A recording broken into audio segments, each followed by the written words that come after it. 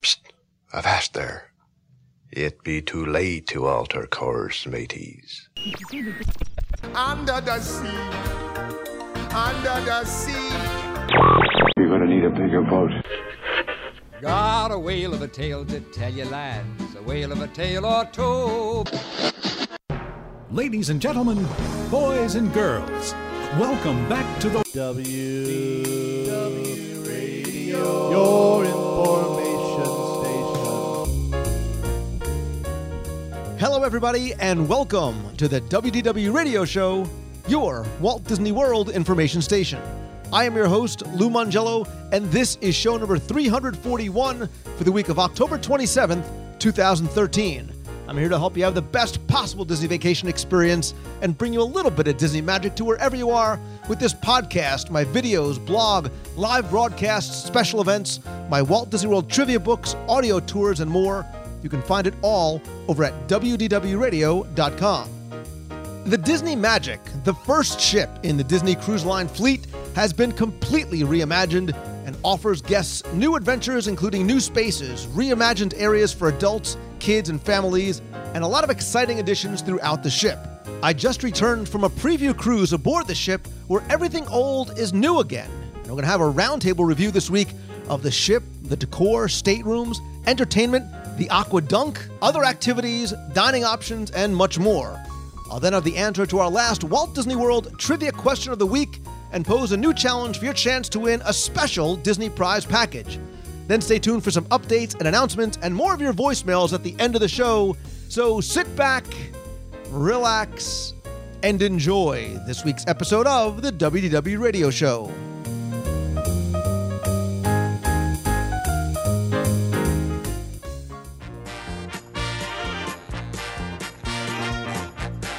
You know, I say at the end of every show, and truly consider each and every one of you not just a friend, whether we've met yet or not, but part of my extended family. And you guys have really, once again, demonstrated that friendship and support because WDW Radio was just nominated for a podcast award in the travel category over at podcastawards.com.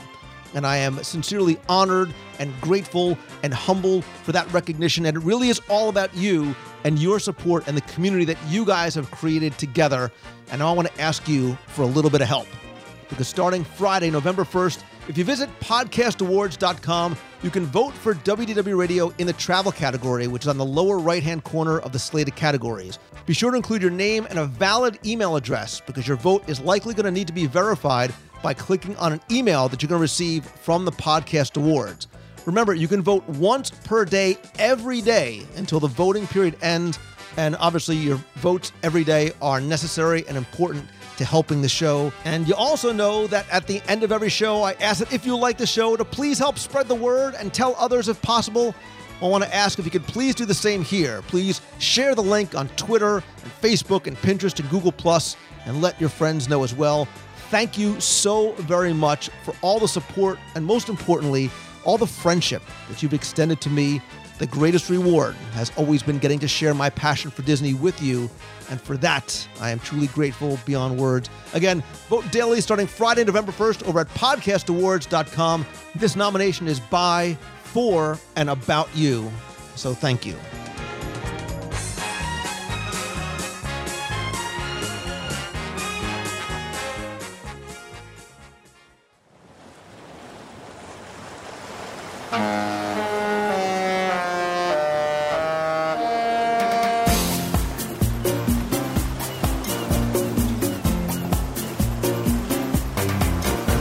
When the Disney Magic, the first in the Disney Cruise Line fleet, set sail for the first time in 1998, it set the standard for family fun at sea and brought that theme park and Disney experience to cruising for the first time.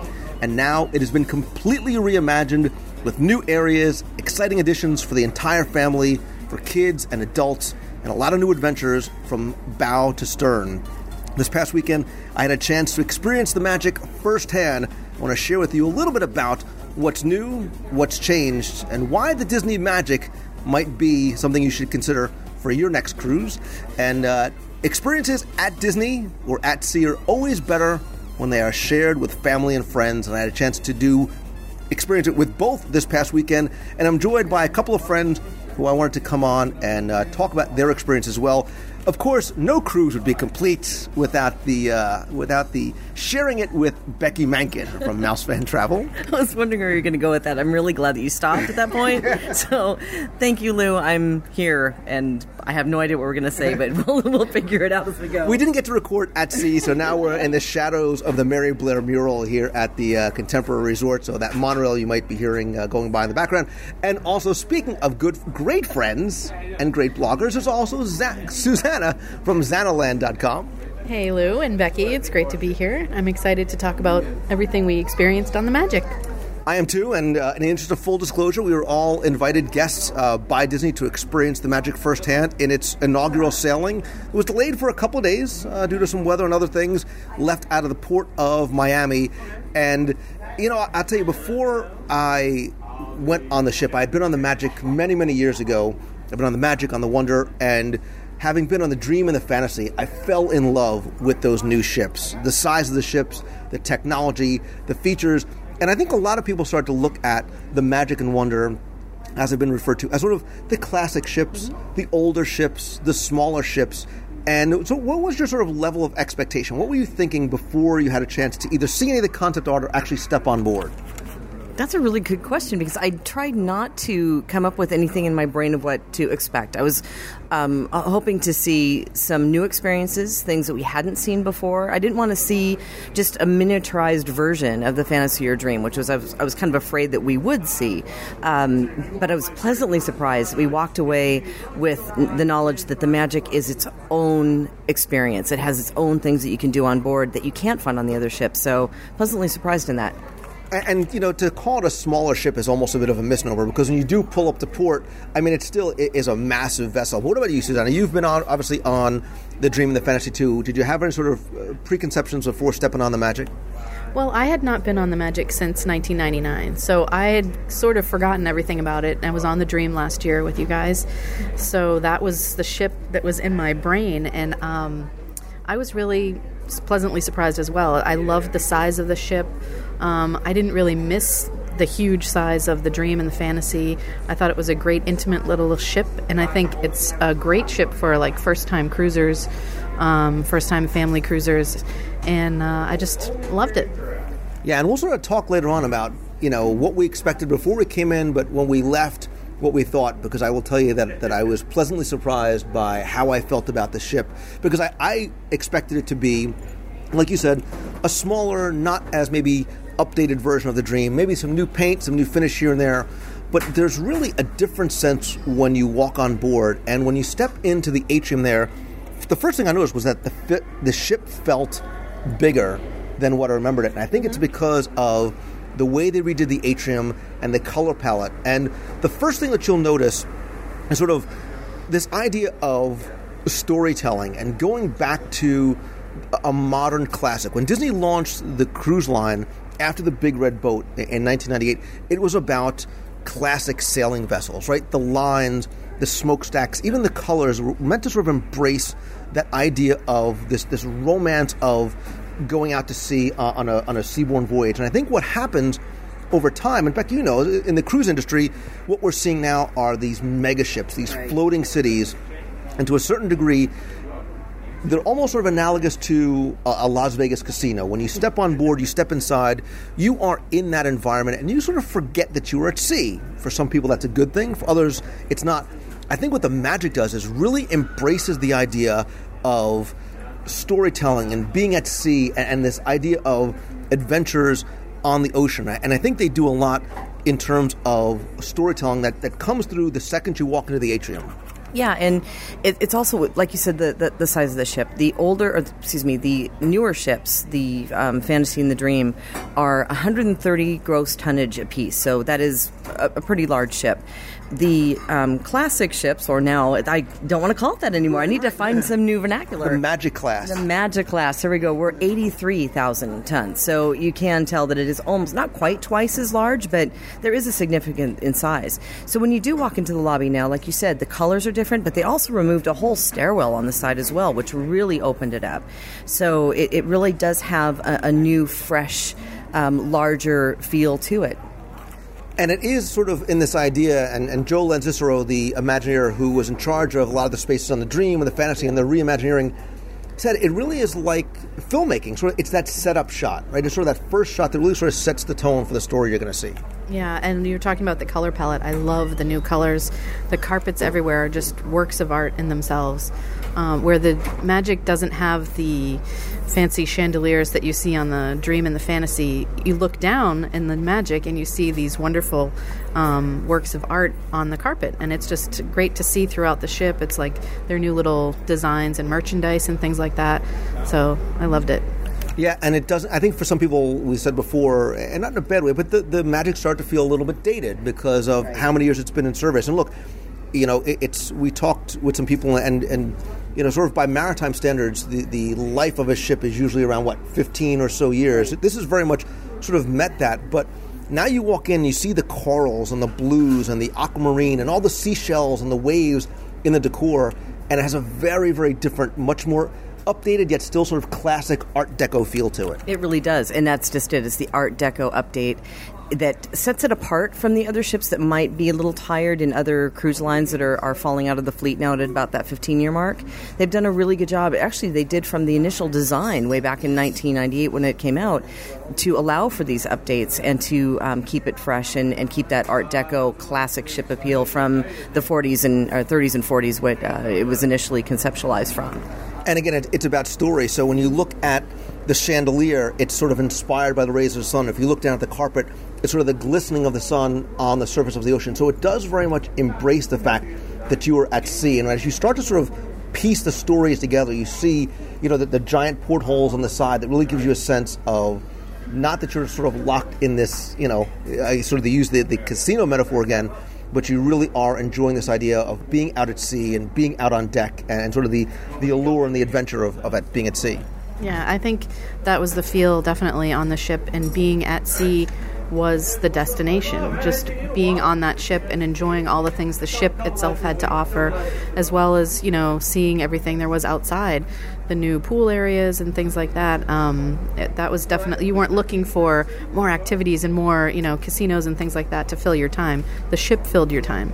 I love what you just said, is that the ship is the destination, because that's a great way, because people say, well, you know, where's the Magic going? We'll talk about destinations. You know, where's the Magic going? Where's the Dream going? I'm like, I don't care. It could sit in port. It could go around in circles for go to Castaway Key twice, and I'm happy. The port's a secondary, almost tertiary to the experience of being on board the Disney ship. And I think that comes right from the Imagineers who've created this. And I want to give props to Joe, because we saw him speak about the changes and the updates. And it was so neat to see his eyes light up. You could tell that he was so invested and so passionate about this project and what they put into it. It's not like just they went to a shipbuilder to say, hey, we want a ship. We want a ship, but to see these guys really put in their passion and their love for this product and the brand, and it really does tell that story on board.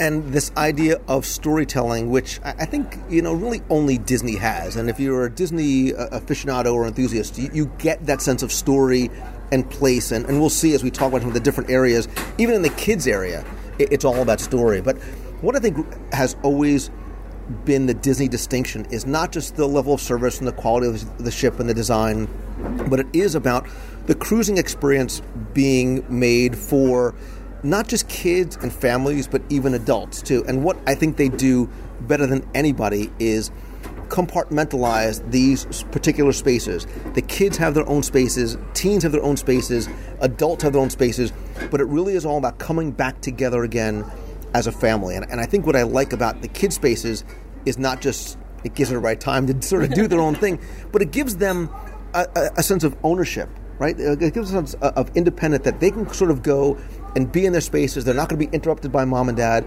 They can sort of go and do their own thing. But later on, we come together again as friends or family to experience it together. Yeah, and you find a lot of these families, especially, will have clients that come back and they'll say, I couldn't get my kids out of the kids club. I actually want to spend more time with my kids. But there's others like, I'm so glad that they were able to make new friends and they were able to have this experience in an environment where I feel safe to let them be out on their own and be in the kids clubs, and I don't have to worry about them if I'm on deck or if I'm at the spa. So they have done a really good job of instilling that sense of security for the parents and for the children to have a great time together. I will tell you, especially when my daughter was born, I was the incredibly overprotective father. No. Really, shocker. The very first time I ever left my kids alone was on the Disney cruise, because I got that sense that nobody can take them out. They're going to watch out for my kids as if they were their own. The cast members, the crew members there, really make you feel as though that they love and they care for your kids. You're not just going to sort of plop them down in front of a TV somewhere and let them play video games. It's a very immersive, but more importantly, a very safe kind of environment. And we'll talk about the individual spaces, but I'm going to tell you, for me, one of the things I walked away from this ship being pleasantly surprised about, that I fell in love with, were the adult spaces. Right? Yes. I've talked before. We've come off the Dream the last two cruises. We've been on the Fantasy before. I love the District on the Dream. I love Evolution. But I love the after-hours entertainment district here, which really has been, almost gutted and they're starting from scratch. Yeah, I've seen that ship go through several versions of the adults area. This, by far, is the best job that they have done overhauling. And it was amazing to walk into what's now Fathoms for the very first time, and the lighting was all blue, and they have little individual cubbyhole areas where you can sit with your friends and have conversations, and it's easy then to walk down the hallway to get to O'Gill's, and it's easy then to walk down the hallway and go to Keys. It's not like you're trying to get around a maze to find the different locations. It's so easy to get around with great theming and some really cool atmosphere. What I like is that all the different spaces have sort of different feels and dynamics and really different energy levels to it. I agree, and I completely fell in love with those areas as well. The last time I cruised, I really just wasn't that into that area. I mean, this was back in 99 when it was Route 66 and all that originally. But, I mean, Fathoms, like Becky just said, the lighting is, you just want to live in there. It's so pretty and nice to look at. And Keys, I completely fell in love with as well. It's so elegant with the color schemes and the, metallics and the leather, and it's just perfect. I loved it. And O'Gill's is a great, totally different vibe if you're doing the sports bar thing or you want to play a game. And they're just an amazing job. They did a great job with them. I sort of hate to keep using the same phrase over and over again, but there really is sort of something for everybody in that adult section, right? Again, it has a very sort of sleek, modern, sophisticated, but very warm and comfortable feel in all the different areas. And when I was talking about before about this idea of embracing the sea, that's very much what Fathoms does. It celebrates the sea with the special effects and the lighting and the sound. And you can go in there early in the night and there might be a singer or a comedian, and then later on it becomes more of a nightclub if you want to go dancing. Keys is a little bit more laid back, more relaxed. It's a piano bar, so you have a nice little cocktail. We had a few glasses or a few, all research, but you order a glass of wine and they bring it over on a rolling cart to you. And there is something that sort of, that's the only kind of, it is very elegant. You feel, and even the wine glasses and just the performers and the decor in there has that sort of winding down at the end of a night. Like you have a nice meal and then you go sort of relax in Keys for a while. Yes, and you talked about the rolling cart. When I ordered the Coco Royale, which I recommend to everyone on there, it's coconut tequila, which they bring over in a glass, and then they pour right next to you the Moët Ice champagne and fresh coconut flakes they scoop into the drink. It was so fun, just like the experience of getting that drink, and then it was really good too. So right. The fact that they finish it tableside, it turns into a show. It's not just you're going to sit down with your friends and have a cocktail. You've got a show going on around you, an experience that happens around you too. So they really have kind of taken it up a level from that. Now, O'Gill's, which is actually much larger than the other O'Gill's, which is on the Fantasy, because it was so very popular on the Fantasy, has that sort of Irish pub and sports bar. It has a little bit more of a masculine feel to it with the dark woods and the green accents. It's more of a place that you could sort of hang out and talk if you want to watch the game or if you want to watch sports. There's Irish singers in there as well, too. But it has sort of that neighborhood bar kind of feel to it. And there's also, again, lots of little cubbyhole spaces. It's not like a loud kind of place. It doesn't smell like beer, like if you go someplace in Hoboken. But there is... Wow. I know, I'm dating myself. Kind of want to yell Norm when you're there. Right, but it's sort of a fun, much more casual kind of atmosphere there. Yeah, it feels like Cheers. It feels like the bar at Cheers where everybody knows each other and they're very warm and it's a good environment. And like you said, the games are all out, so you can play table games. You can watch the sports on TV that are there. You can just sit and talk with the bartenders who are very friendly and open. And it's just a really nice neighborhood pub feel. Did you get a chance to go? And where did you spend most of your time? Granted, we weren't there for very long, but I walked through Fathoms, and there was a show going on, some sort of game show thing happening. And then we ended up in Keys, and that's really just where I fell in love. Like, I would spend all my time in there.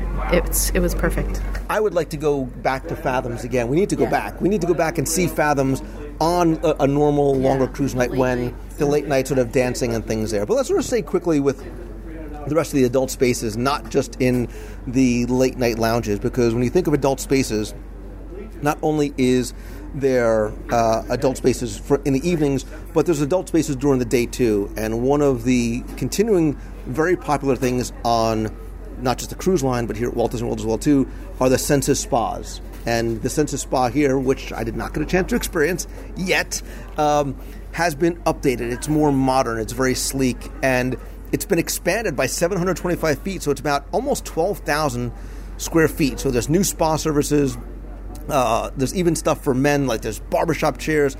This is really where, and I know you guys smile when I talk about Senses Spa, this is where a lot of people like to sort of, and it's nice because it very much is an escape. It really is. We had a whole tour, so we got to see every room that they have. They have a new teen chill spa, so they can do teen treatments in there. We saw the barber shop. One of the expanded areas is where they have the chairs, and you can get pedicures and things, and you're looking right out to the sea. So that's a great new area to sit and have a view while you're getting your services done. They have so many different massage rooms with all different hot stone treatments. There's couples massages. It was just amazing. And then the rainforest, of course, which is everybody's favorite with the heated seats and everything. I loved it. I can't wait to go back and actually do something. I want to go back because, again, they've got sort of a section for men too. They actually do hot lathered shaves for that old. You're talking about this, sort of this idea of classic, sort of that hot lathered, straight razor shave. I don't know why you're putting the microphone to me at this point about straight razor shaves. Never had one. That sounds a little scary, actually. But I actually, believe it or not, I didn't get to see the spa, so I did hear that it was fabulous. I'm hoping that I'll have to have this opportunity to go back so I can check it out. But they have done a great job with the Senses brand across the fleet as they've brought that online, and it really is a wonderful experience. And all I can think of are those tiled chairs in the rainforest room. That's where that's my happy place. It's sort of the ultimate relaxation kind of getaway, and you sort of, again, using the Las Vegas metaphor, you forget about what time it is, where you're supposed to be. It's very easy to get lost in there in the best possible sense. We'll talk about the adult dining when we talk about the restaurants a little bit, because obviously Palo is I know, your ultimate favorite experience. But there's also, and I think this is what people don't understand about these ships. They say, oh, I'm not going to go on a Disney cruise. It's just a bunch of kids running around screaming with Mickey Mouse. Not at all, because even on the Magic class of ships, there are adult spaces for adults only on the top decks. They have their own Quiet Cove pool on Deck 9, the Cove Cafe. There's signals. You can relax, read, listen to music, sit down on deck if you want sort of that quiet environment. Right, and one of the things a lot of people don't realize is that on most cruise lines, they have casinos on board. And those casinos are, of course, the adult spaces and areas. And on the Disney cruises, what they have done is they've taken those spaces that normally would be dedicated to the casino space and turned those into the kids' areas. So a lot of the times, you'll actually see less children on a Disney cruise than you will on other cruise lines because they are so well contained in those kids' clubs areas. And then, of course, they've done a brilliant job of setting aside adults-only areas by the pool and, of course, Palo for dining and other adult experiences to kind of separate out for those who are just traveling together as adults. Right, and that's the thing. You can sort of choose, if you want a more family. But look, you know how many people book Disney cruises who are solo travelers, Many. couples with no children, because it's not that type of thing where it's, kids everywhere all the time. And not that that's a bad thing, right? Right, and a lot of people will say that right away when we talk about, would you stop that? Becky hates children, but that's... No, I don't. All right, you would drop the microphone if I hit you right now, so we're just going to totally not do that, and we'll fight about it later. A lot of people do come to us and they say, we love Disney, but we are afraid of a Disney cruise because we don't want it to be the middle of a theme park at sea. And it is so not a theme park at sea, and it's one of the misnomers that good design and good experiences and good story will help us kind of crack the code of that, because there people who think that way. It's kind of like you go to Disney World and all you can eat is chicken nuggets. It's the same type of misnomer that they have in their head. Don't disregard this as a possibility for your vacation if you're just adults, because it is a fantastic experience for just adults. And if you do have kids, there's nowhere else that I would send them, because I will tell you that my all right. Or me, my favorite space on board this ship, and listen, like I'm the only one, was far and away the brand new Oceaneers Club. Again, all the cruises have the Oceaneers Club, the Oceaneers Lab for some of the older kids. Oceaneers Club is for kids who are ages 3 to 12, been completely reimagined, and we talk about how everything is about story. That is very much, you walk through that threshold and you are in this area where there are different sort of storybook facades that your kids can walk into. Everything from Andy's room in Toy Story, which is a 2-level thing. You can climb up, and it's sort of like being under Andy's bed. I know you're laughing because you know where I'm going. I know. Why even start there? Because I'm saving the best for last. Right. So you go into Andy's room, and there's a giant Mr. Potato Head, the Toy Story piggy bank, a Slinky Dog 2-level slide. There's Pixie Hollow, where you can sort of be shrunk to pixie size. There's costumes in all these different rooms. What I like is that they added a Mickey Mouse Club, right? Because how many kids sort of don't make that connection to and sort of Disney is re-embracing that now with the new Mickey Mouse cartoons on the Disney Channel. I like this very interactive sort of area that borrows from, again, that sort of Mickey Mouse of the 30s and the 40s. There's this big Goofy Gear thing, but who am I kidding? Yeah. Right? Because that's not the most important thing. I will tell you that I walked in there during the open house, and we all made a beeline to the Avengers Academy. It gives you a chance to make you feel like you are on the helicarrier and you are in the S.H.I.E.L.D. base, and it is this very sort of high-tech, superhero-driven thing. And look, let's sort of let me back off from geeking out for a second. More importantly, this is the first permanent, and Disney refers to it as attraction, based on Marvel characters since the acquisition, right? It's interesting that they chose to put it here. I'm a little upset that it's only for children, but it is incredibly cool. You walk in, you feel like you're on the helicarrier. There is the Iron Man suit, there's Thor's hammer, there's Captain America's shield, and you feel as though you are part of S.H.I.E.L.D. Yeah, and the biggest mistake, like you said, is they don't have this accessible for adults, because I think that would probably be more completely crowded, more so than the dance club.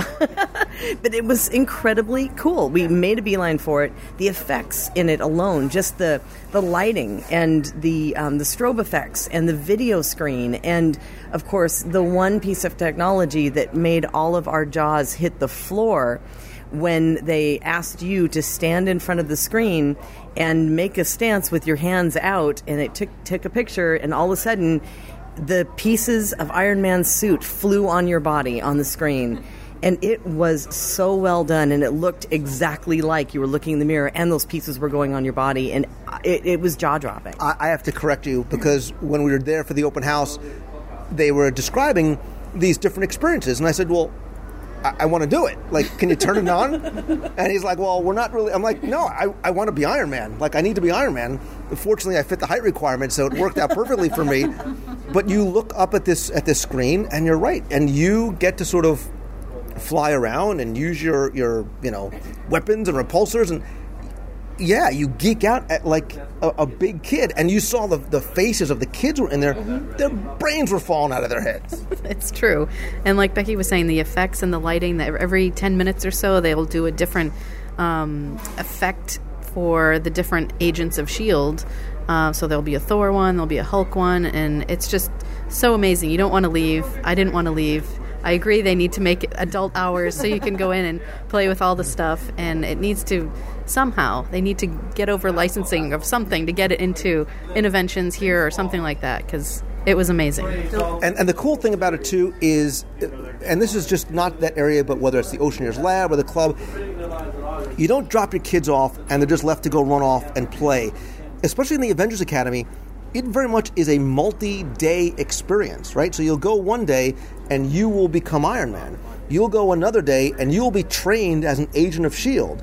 You'll go back later on, and for the first time, you will meet Captain America. Ladies, calm down. Calm down.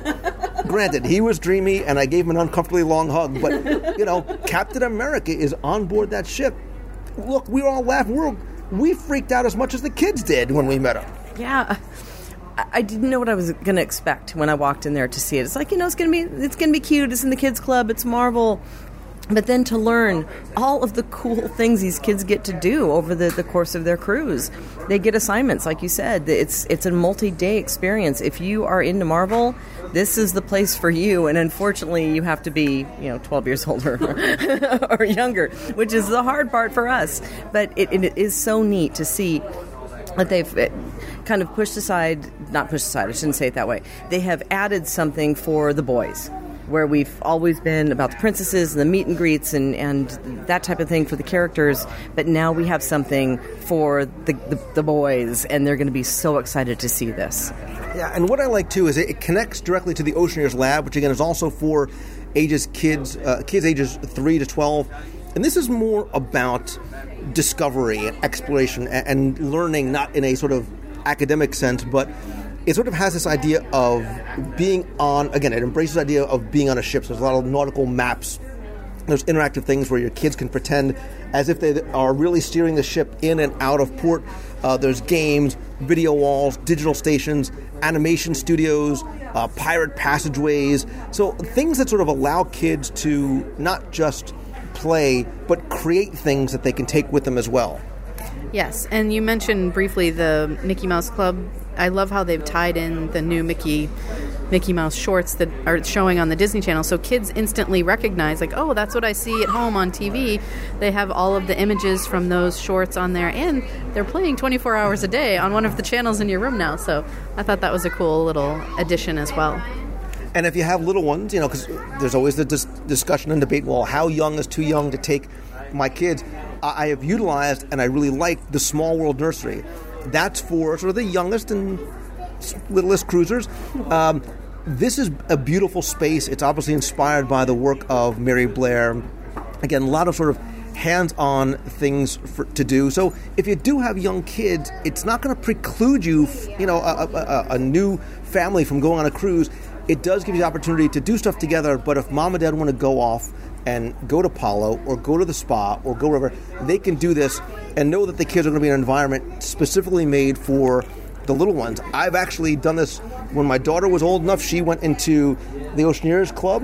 We put my youngest, my son, in the Small World Nursery. We walked out and went, well, now what do we do? Because we weren't used to being alone. We weren't used to not having our kids with us.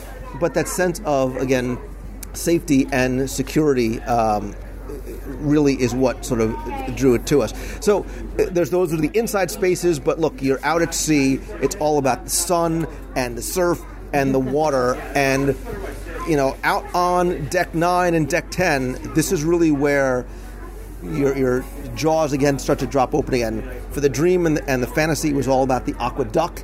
Here, it's all about the aqua dunk, which is a very different type of attraction. And it's a ride. Look, it's a thrill ride, right? Mm-hmm. It's this 37-foot tall body slide that you are launched out of. You walk up to the launched. You're launched, or it's more like a trap door.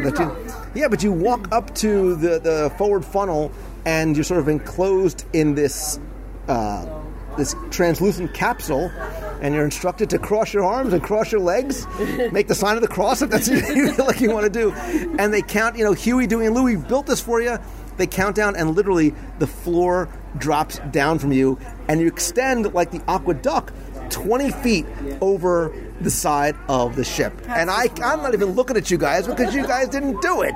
It's not wrong. How could something go so wrong feel so right? Because you're going over the edge of the ship. It looked, people were coming off of that with the biggest smiles on their faces and riding it over and over and over again. And for the amount of space they had to work with, to come up with that concept was brilliant. It was really brilliant. And I know that that's going to be one of the most popular things to do on the ship for sure. And you know what's interesting, too? You see other ships that sort of followed or tried to follow suit from Disney in terms of what they're adding in terms of entertainment, kids' spaces, attractions like this at sea. And a lot of times, you pull up next to these other ships, either in port, and they just don't have that same look, right? They bought some kind of a ride, and they bolted it on the side. Disney designs these, and they create them so they really embrace the lines of the ship. It's a simple, silly detail, but they make sure that you can still see the logo on the funnel, and the colors match the ones on the lifeboats. Everything is consistent, and they create a story around it. How this is Huey, Dewey's, and Louie's, and it connects over to the Aqua Lab space, which is sort of this interactive 1,800-foot water play area. There's water slides, there's water boilers, and it really is. It's almost like a mini water park at sea. It really. I mean, there were so many kids that maybe were a little bit too scared to go on the aqua dunk, or maybe grown-ups, because I think grown-ups can ride on this new slide now, right? In the Aqua Lab? Right, so there's it's a little bit tamer, twist and spout. But it's longer than what they had before, and you can see it. So you can see people, you can walk by on deck 10 and look down on people going on the slide. So it was a big hit. Kids were playing with all those splashing waters and, falling waters everywhere. It was great. It was a great addition. And they even, like having the Small World Nursery, they even have spaces specifically designed for some of the little kids, right? Because sometimes you don't, as a parent, you are concerned with bigger kids, the way they play in the pool. They've got the nephew splash zone, and that's just for kids up to age 3. It's interactive. There's even learning kind of stuff there, and there's definitely against that sense of comfort. But I think this is where, and it's these outside spaces that I think about this first and foremost. Again, the kids have their spaces, the adults have their spaces, but really it's all about families and friends coming together. And I think the pool areas are one of the best examples of that, right? So you've got sort of the goofy family pool, the funnel vision outside, being able to watch Disney movies, and there's games and there's dance parties and stuff going on. This is where a lot of that sort of family bonding time takes place. Yeah, and we saw a lot of that go on, especially on the sail away party and the pirate night party. I mean, they do such a great job with those quick and easy stage shows. They get excited. There's a lot of dance parties that go on. There's a lot of encouragement to dress up like pirates and princesses and to enjoy the experience together. And I think that's really what this is about, right? So you hang out by the pool. There's the deck parties, like you said, the Adventures party, the Pirates in the Caribbean party with the fireworks at sea. Everybody has fun. It goes on late. I think, too, we should talk here about the entertainment, because I think that's, too, where a lot of times people come together, and we'll talk, usually it's before or after your dinner. But the shows on the Magic, much like the shows on the Wonder and the Dream and the Fantasy, all these sort of Broadway quality shows. So the Magic has Disney Dreams, an Enchanted classic, Twice Charmed, Villains Tonight are the 3, and obviously the Wonder has Toy Story and Golden Mickey's. But these are not sort of they do sort of have that much more elaborate style feel. This is where you kind of forget that I think that you're at sea when you go into the theater. Yeah, I agree. And it's you're watching a show that you would, pay money to see normally. The quality of the acting and the singing and everything is it's wonderful. And there's the storyline. You really get invested in what's going on, and it's a great way to end the evening, and then drop your kids off at the kids area, and you can keep going all night. So, well, before you drop your kids off, I think one of my favorite places is D Lounge in Midship, because this is where it's sort of that combination of the kids area and the adult area, where those interactive family style games come together, right? So there's trivia contests, there's how well do you know your family, there's karaoke. So you and your kids are getting up, you're embarrassing each other. You're never going to see the other people on the ship. Again, anyway, it doesn't really matter. But you're doing stuff together, whether it's a dance party or a contest or you're dressing up. And I think this is where a lot of those... Look, you go and watch a show, that's one thing, you're sitting together. But here, and you're doing things together and you're playing games. My family and I went to the Promenade Lounge. They had, not just board games there, but interactive sort of trivia games and charades.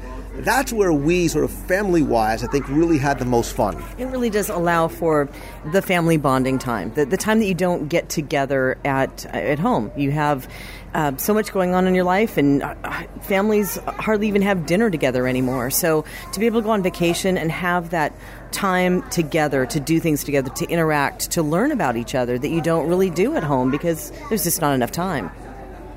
Yeah, I'm sure you learned some very interesting things about each other. Yeah, to play. So I learned that your daughter may have a boyfriend. No way. Listen, you know what? Why does she have to do that? By the way, my daughter's 9, so.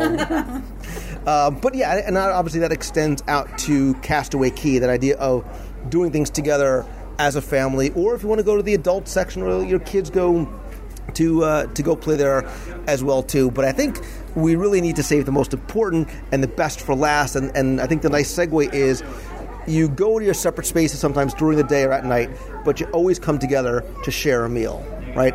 Your meals are the most important parts of the day and the night, all 3 or 5 or 9 meals that you're going to have on board. And look, no space was left untouched. Look, this ship was in dry dock for 40 days. That is not a long period of time. But every part of the ship, from the staterooms to the individual areas inside and out, was touched. And that includes dining as well, too. And inside, in the Disney Magic, there are 3 different dining rooms, or more sort of formal sit-down dining areas. Animator's Palette, cabanas, and karaokas, which used to be Parrot Key, which I think a lot of people were very happy to see be updated. And Parrot Key was a much more casual. Karaokas has this great sort of Rio de Janeiro, energetic, but still yet elegant kind of Brazilian feel to it. During the day, it's buffets, and at night, it sort of gets this nighttime Brazil. I will tell you, this was my favorite place to eat. I love the theming. I loved the menu at night. So much so that in the name of research, and kids, this is what you can do on a cruise, I ordered 4 appetizers, 2 side dishes. Don't judge me, Susanna. 2 side dishes, 2 entrees, a salad, and 2 desserts. There's no judging. I did the same thing at Apollo. I loved the color palette in karaoke's. It was great. I think it was a wonderful new overlay there, and the food we had the lunch buffet. It was great, and I know you really enjoyed the dinner there as well. Yeah, I enjoyed the dinner for a very, very long time. The other place that we had a chance to eat again, we didn't get to try out Lumiere's while we were there, was Animator's Palette, which I think for a lot of people is what their first thoughts of are, because when it was first introduced on the Magic, it sort of blew people away, and so that transformation that takes place. And what they've done here is it really is about I hate to sort of say dining experience, but it is sort of a show with your dinner. They have this newly reimagined Drawn to Magic show that goes on. Yeah, it was amazing because when I first walked on board, it looked a lot the same. So I was wondering, is it really different? What have they done here? And then you look closer, and you notice that what was used to be pictures are now screens, and they come to life in a way that I didn't even imagine that they could. And so much more color pops in this show, and the show is so much more uplifting, and it was amazing. And I didn't cry at this one. For those who've been on the other one, there's a little sad part in there that kind of makes you kind of cry for a second. I got a soul. Stop that. But this one, it's very uplifting. It's looking at all of the positive pieces of a lot of the stories that you know and love, and it is a great way to experience a dinner. And there really is, it's like a play or it's like a movie. There's a story that goes on. And what I like, too, is they've really done a lot technology-wise, not just with the screens and the walls, but even in the lighting and the sound. Yeah, and like you said, there's a story. We were guessing what was getting drawn on the screen behind us the whole night, and there's different screens, so it's not like everyone has the same thing. And then it just transforms into getting colored in, and suddenly things are moving, and things are getting backgrounds and coming to life. And I just loved every minute of it, and the ending was it just blew me away again, just like the first time I'd seen it. So I loved it. I wanted to dine there every night. It exceeded my expectations. Definitely exceeded my expectations. And that was the one I think I was going to be the most critical about, because they did do so many different things with the fantasy and the dream when it came to Animator's Palette. And so I was thinking, I hope they don't just try to recreate that on board this ship. And they didn't. So now we have, again, another experience that is only available on one ship, on the Disney Magic. And to see it, to experience it, you have to sail on that ship. Right. And if you saw that, you'll get drawn to Magic on the 4 and 5 night itineraries. If you do 7 nights or more, you get drawn to Magic and Animation Magic as well, too. The other restaurant, too, we should mention, which I love it on the Dream and the Fantasy, is Cabanas, right? It was the old Topsider buffet. And Cabanas is not just a new restaurant, but it's a much bigger restaurant as well, too. They added more indoor area as well as additional outside seating. And this is sort of it's not your traditional buffet. It's sort of a scatter approach where you can sort of jump into the different sections along the way. But what I want to mention, too, because I think a lot of times when people talk about cruises and the idea of food, they say, oh, it's a Disney cruise, it must just be chicken fingers and hot dog nuggets, and I understand what I'm getting. And that's not it at all. The first time I cruised, I expected, look, my only frame of reference, not to name names, I don't want to name names, was a Carnival cruise. And the food was meh. Becky just made a barfing face, but it's, it was meh. So I expected that. I said, well, that's probably what they're going to have on board here. It's going to be a lot. And look, if you want pizza, and actually I love the chicken fingers on board, but that's a separate. You can get that kind of stuff up on deck.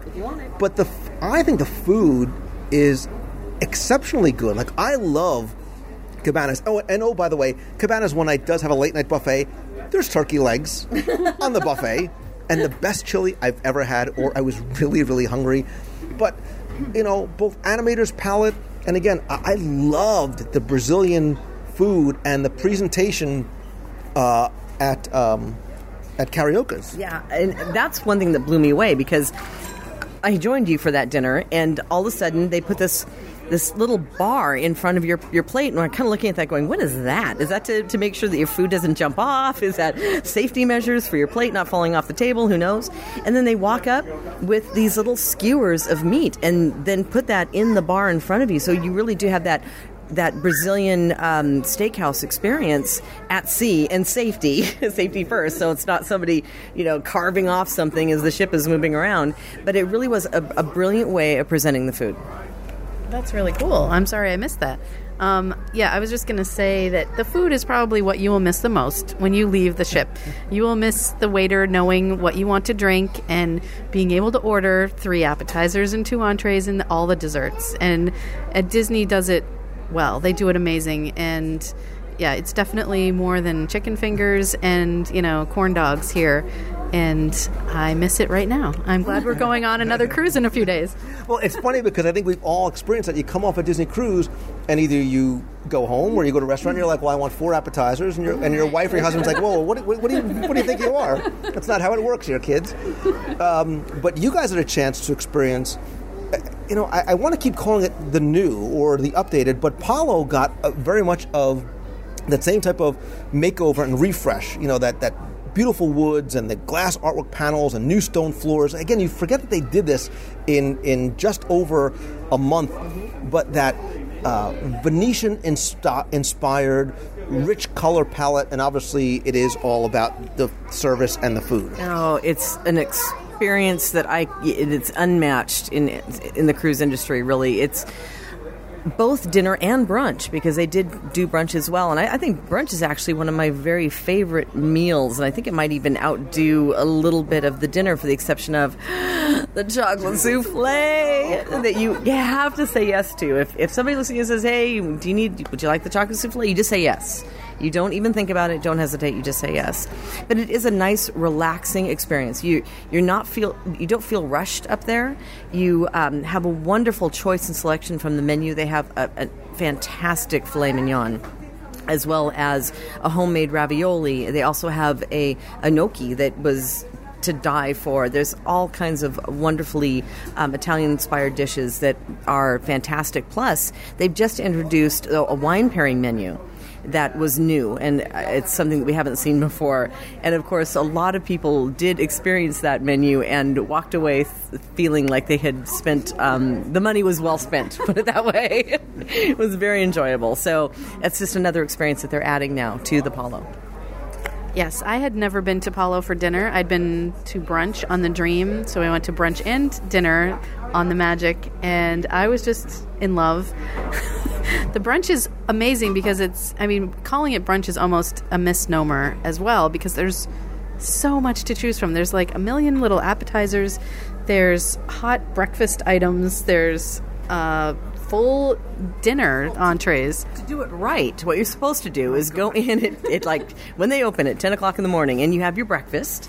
Right, so you choose either their Eggs Benedict or the frittata or the pancakes. They have wonderful choices for breakfast.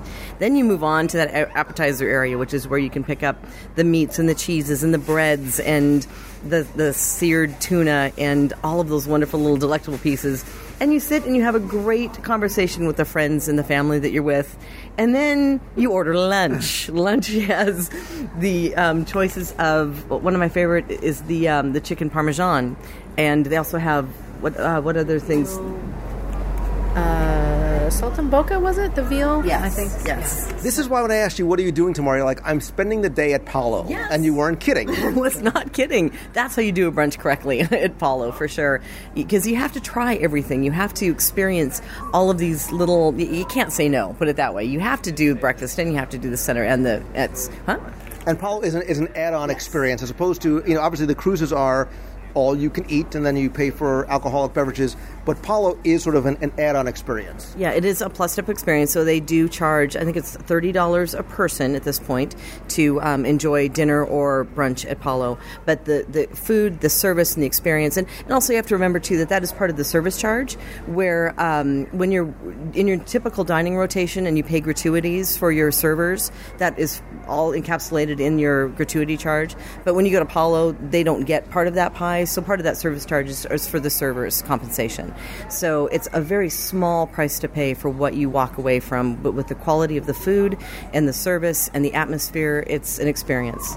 And it is adults only, too. It's it's 18 and up for adults only. So I think it's one of those things that you should try once, and certainly on some of the longer cruises, because what I do like is what Disney was the first to introduce, was the idea of rotational dining. Right? You look at your Key to the World card, and it'll have a code. You'll be at Animator's Palette one night, you'll be at Lumineers next night, you'll be at Carioca's, depending on the length of your cruise, you'll rotate through. So I like that, but your server follows you along, and like Susanna said, and they know you very well, they know what your kids like, they write the name of your kids on their cups, and very quickly they come to feel like friends that you've known forever. And look, as cruisers, you go back and sometimes they'll actually remember who you are. But let's go from the dining. Well, we can move from the dining to room service, and because I want to, which is available 24 hours a day, which is awesome, into the staterooms themselves too, because we hear a lot of talk about what happened with the Disney Magic, and people forget that the staterooms have been updated as well too. And look, I think what Disney does very well, whether you realize it or want to acknowledge it or not, is they pay attention to their guests. They listen to what you like. They listen to what you need. So here, they know that, cabin space is often at a premium. So what they do is they elevated the bed frames again. So now you've got extra spaces there. You're not sort of jamming stuff into the closets. They've got the split bath feature that Disney was the first to introduce that gives you a little bit more space, especially if you've got, 3-4 people inside your cabin. But the cabins themselves have all new furnishings, all new linens, a whole new sort of, again, this idea of classic cruising, the sort of nautical theme as well, too. Yeah, and the spaces are so well thought out. Because when you do have 4 people trying to get ready for dinner at the same time, it can be a little difficult to try to navigate the bathroom and trying to get changed and so forth. And then, of course, when you're going on a 7-night cruise or longer, like they do have longer itineraries available for these ships, you're going to take more than just one suitcase. So it is brilliant to go ahead and find places where you can stash those suitcases that you're not going to get into for 7, maybe even 10 days on a cruise. They've done a great job with that, and of course finding a lot of seating spaces that double into other things, like the couch is a fold out for kids, and then they have pull downs from the ceiling for the smaller children. One thing that they have done here for people who've sailed on the Magic before is they have brought in the full double bed, so they no longer split apart, but you do have one full-size bed in there, which is more comfortable, I will say, because that is one of the things when you do have the 2 twins that go together to make a queen, you definitely always end up with that thing in the middle that you can never be on because the bar is in there and it's just totally uncomfortable. These beds are truly heavenly. Yeah, and I like what they did with the spaces, too. Again, I don't think you spend a lot of time necessarily inside your stateroom. For me, it's just a place to shower and sleep for a few hours before you head back out. I like the idea of having the verandas and the balconies, but it's a much more comfortable, and it seems like it is a bigger space. And little touches like having the space under the beds make a big deal, especially on the longer cruises where you have to pack a little bit more. We were kidding around before about... I wasn't kidding. I really don't care where the ship goes to a certain degree. But the itinerary for the Magic there's a certain itinerary up until December, and then it's going to change again in January. So it does leave out of the Port of Miami. It doesn't leave out of Port Canaveral. And there are Caribbean and Bahamian cruises. So you'll go to either Key West or Nassau or Grand Cayman or Cozumel.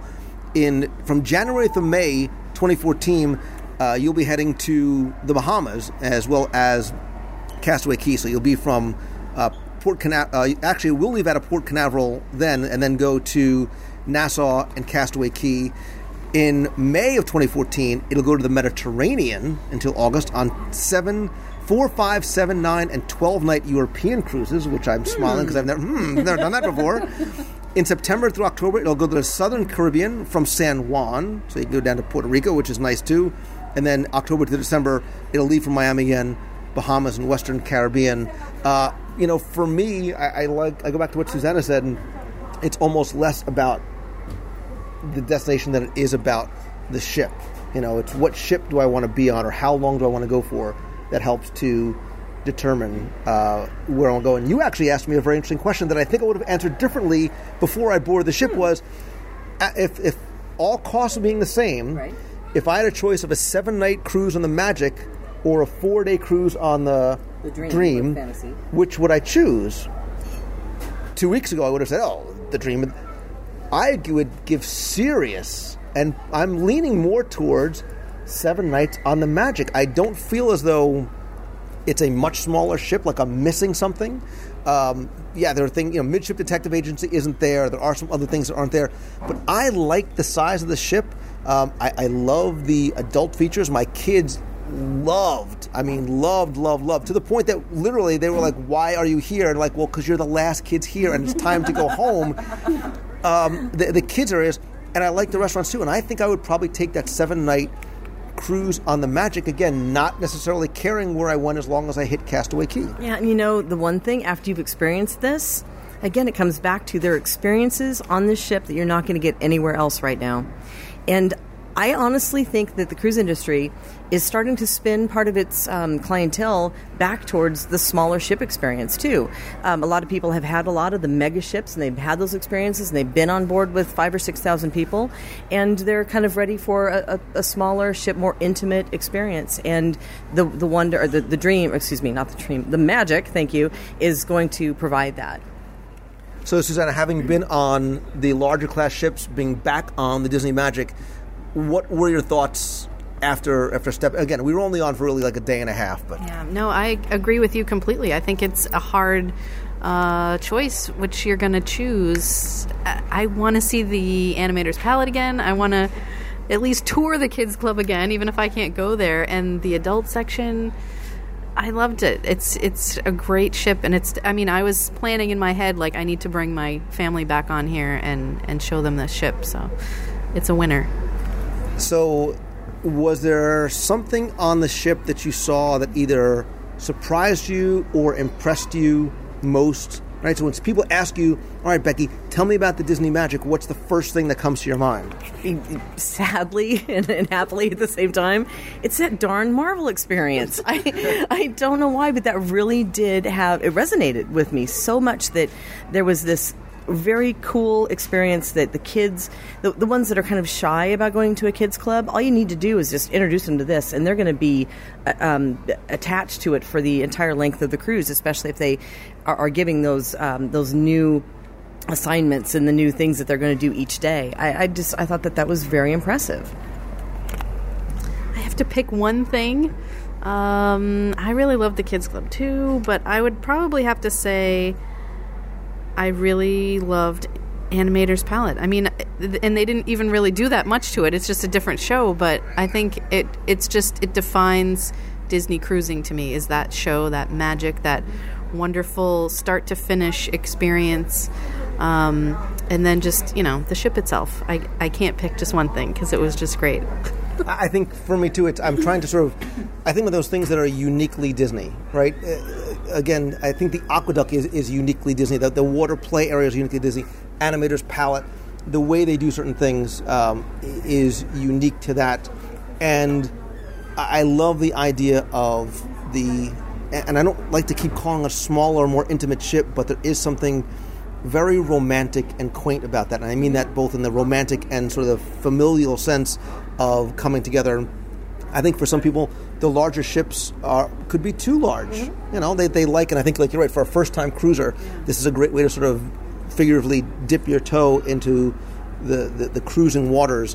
I love the idea of story, and I am very surprised, but I keep wanting to call this the new ship because it feels like a brand new ship to me.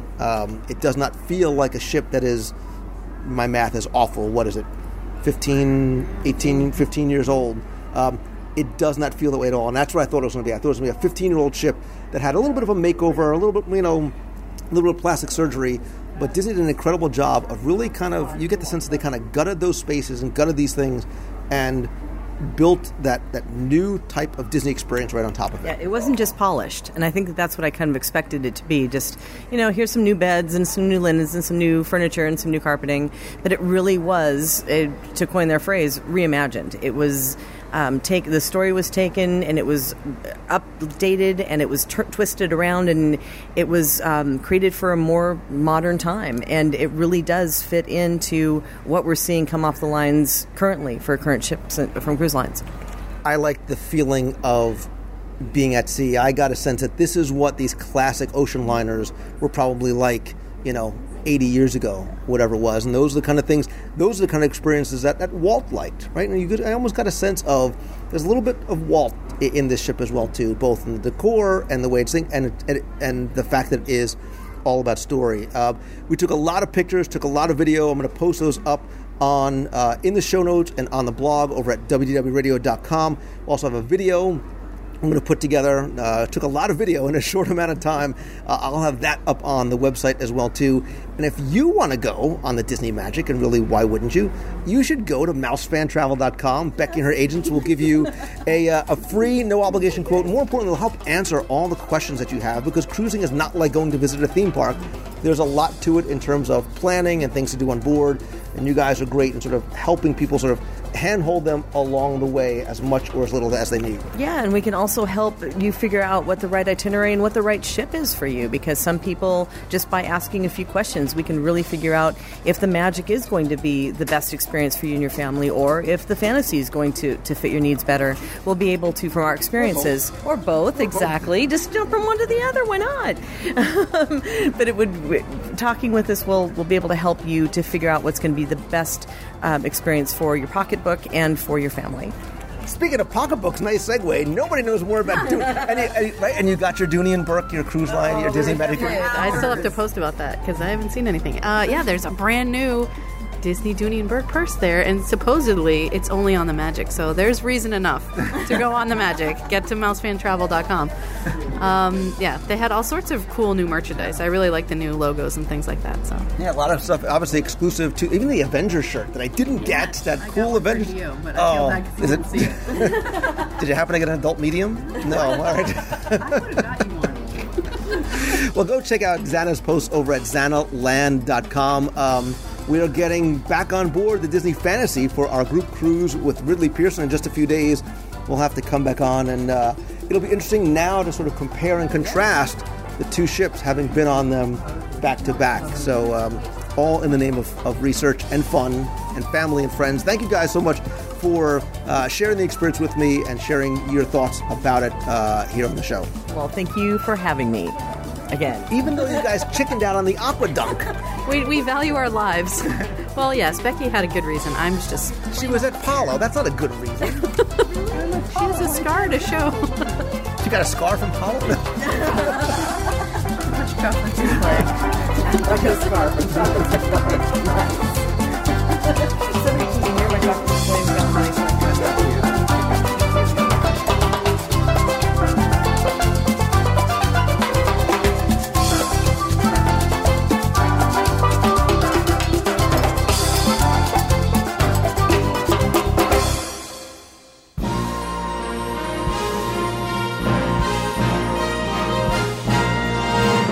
It's time for our Walt Disney World Trivia Question of the Week, where I ask you to test your knowledge of Walt Disney World history or trivia, see how well you pay attention to the details in what you see, or maybe even in what you hear, and then I'll ask you to enter for a chance to win a Disney prize package. Before we get to this week's question, let's go back, review last week's, and select our winner. So last week, during our listener email show, I was talking about my love of Port Orleans Riverside, partially because of how much I enjoy Boatwright's, the table service restaurant there, and although I love French Quarter, it's lacking that one element. But did you know that at one point, French Quarter had its own table service restaurant? So I asked you to identify what that name of the table service restaurant was that used to exist at Port Orleans French Quarter. Again, hundreds of you entered, thanks so much, and a lot of you got correctly that Boatwright's wasn't the only table service restaurant on French Quarter property prior to the year 2000. French Quarter had its own restaurant called Bon Famille's Cafe, which was located inside the main building, just to the right of where the Scat Cats lounge area currently sits. So again, thanks to all of you who entered. I randomly selected one winner from all the correct entries, and last week's winner of all the audio tours, a luggage tag, button, a Halloween Sorcerer's card, and a mystery ticket is Tracy Gara. So Tracy, congratulations. Send me your address. I'll get your prize package out to you right away. If you played last week and didn't win, don't worry, because here's your next chance to enter in this week's Walt Disney World Trivia Challenge. So obviously this week we are talking about the Disney Magic, this completely reimagined ship. We are excited to get on the Disney Fantasy for our group cruise with Ridley Pearson. So I'm very much in a Disney Cruise Line kind of mood. So your question is, of course, going to be about the ships, or more importantly, their godmothers. Because every one of the Disney ships has sort of this honorary godmother. Your question this week is simple. Name them. Give me all four of the godmothers from the Magic, the Wonder, the Dream, and the Fantasy. You have until Sunday, November 10th at 11:59 p.m. to send your answers to contest at WDWradio.com.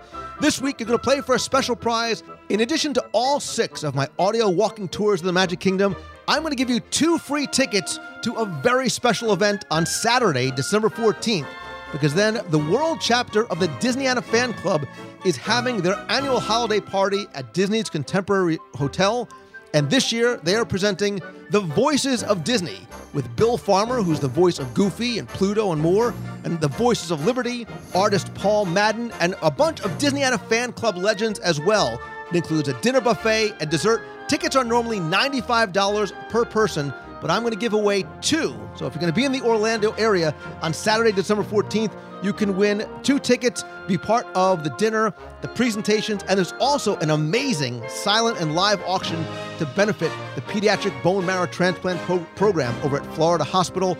You can also find more information about this event by visiting the blog over at WDWRadio.com. So good luck and have fun.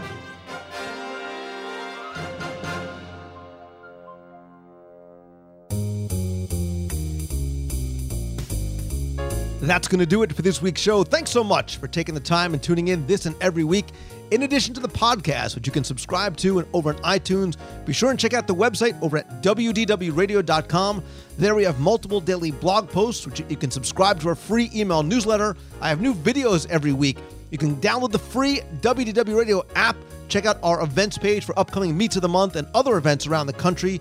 Also, be sure and tune in every Wednesday night at 7:30 p.m. Eastern for WDW Radio Live. You can watch and be part of the show as I talk about this week's Disney World news with you right in the chat room. And if you can't catch it live, that's okay. I'll post the videos on the blog in iTunes, and you can also watch it on our YouTube channel at youtube.com/WDW Radio. Please also follow me on Twitter. I'm at Lou Mongello, and like our Facebook page at facebook.com/WDW Radio. If you want to call the voicemail, I love hearing from you at 407-900-9391. That's 407-900-WDW1. Or if you have a question you want answered on the show, you can email me at lou@WDWRadio.com. Thanks again to Becky from Mousefan Travel. As you know, they are my recommended partner and travel provider because it's who I use. Whether you're going to a cruise, Walt Disney World, Disneyland, Adventures by Disney, wherever it might be, she and her team of agents can give you all the best possible prices and discounts at no cost to you and help you with your vacation planning as well. As always, my friends, and you are my friends, whether you have met yet or not, all I ask is that if you like the show, please help spread the word, let others know about it, tweet out that you're listening, share links and comment over on Facebook, and please come by, rate and review the show and the apps over on iTunes. And also, please don't forget to go vote every day starting Friday, November 1st over at podcastawards.com for WDW Radio over in the travel category. And thank you again, not just for the nomination, but for taking the time to listen out of your busy week and for letting me share my love for all things Disney with you through the show and the videos and the blogs and so many other ways. And I want you to do what you love each and every day. So remember that sometimes even the smallest step in the right direction can end up being the biggest one of your life. So take that first step, keep moving forward, and most of all, have faith. Thanks so very much. Have a great week. Happy Halloween. See ya. Hi, Lou. This is AJ Minotti from Ohio giving you a call to say hi. Hope you're having a great day. Just listened to this week's show with Becky, and listening to you guys talk about the walk around the world reminded me of a fun little story in my family. When I was a little kid in the early 90s, my dad actually told me that he bought Disney stock. And being a little kid not knowing what stock meant, I asked him to explain it to me. And he tried to say it's like we own a little piece of Disney. So I thought, oh, does that mean we own like an attraction at the parks or something? He kind of said, well, no, son, it's kind of more like we own a brick. I said, okay. So you fast forward a few years later when the Walk Around the World gets introduced, and we actually were in Disney, and my dad bought a brick that says the Minotti family, and then the names of myself and my two brothers, AJ, Mike, and Chris. So, lo and behold, and I know according to your legalese I don't actually own it, but whatever, I'm going to say it anyway, I have a brick in Disney World. And we since actually bought one of the 25th anniversary ones at the GTA. And my dad and I also got a brick in Disneyland when we took our first trip out there. So thanks for the memories, and thanks for the great show. I'm really enjoying it and using it as a great resource as I get ready for my upcoming honeymoon to Disney World in July. So keep up the good work, and I'll keep listening. Take care. You've got a friend.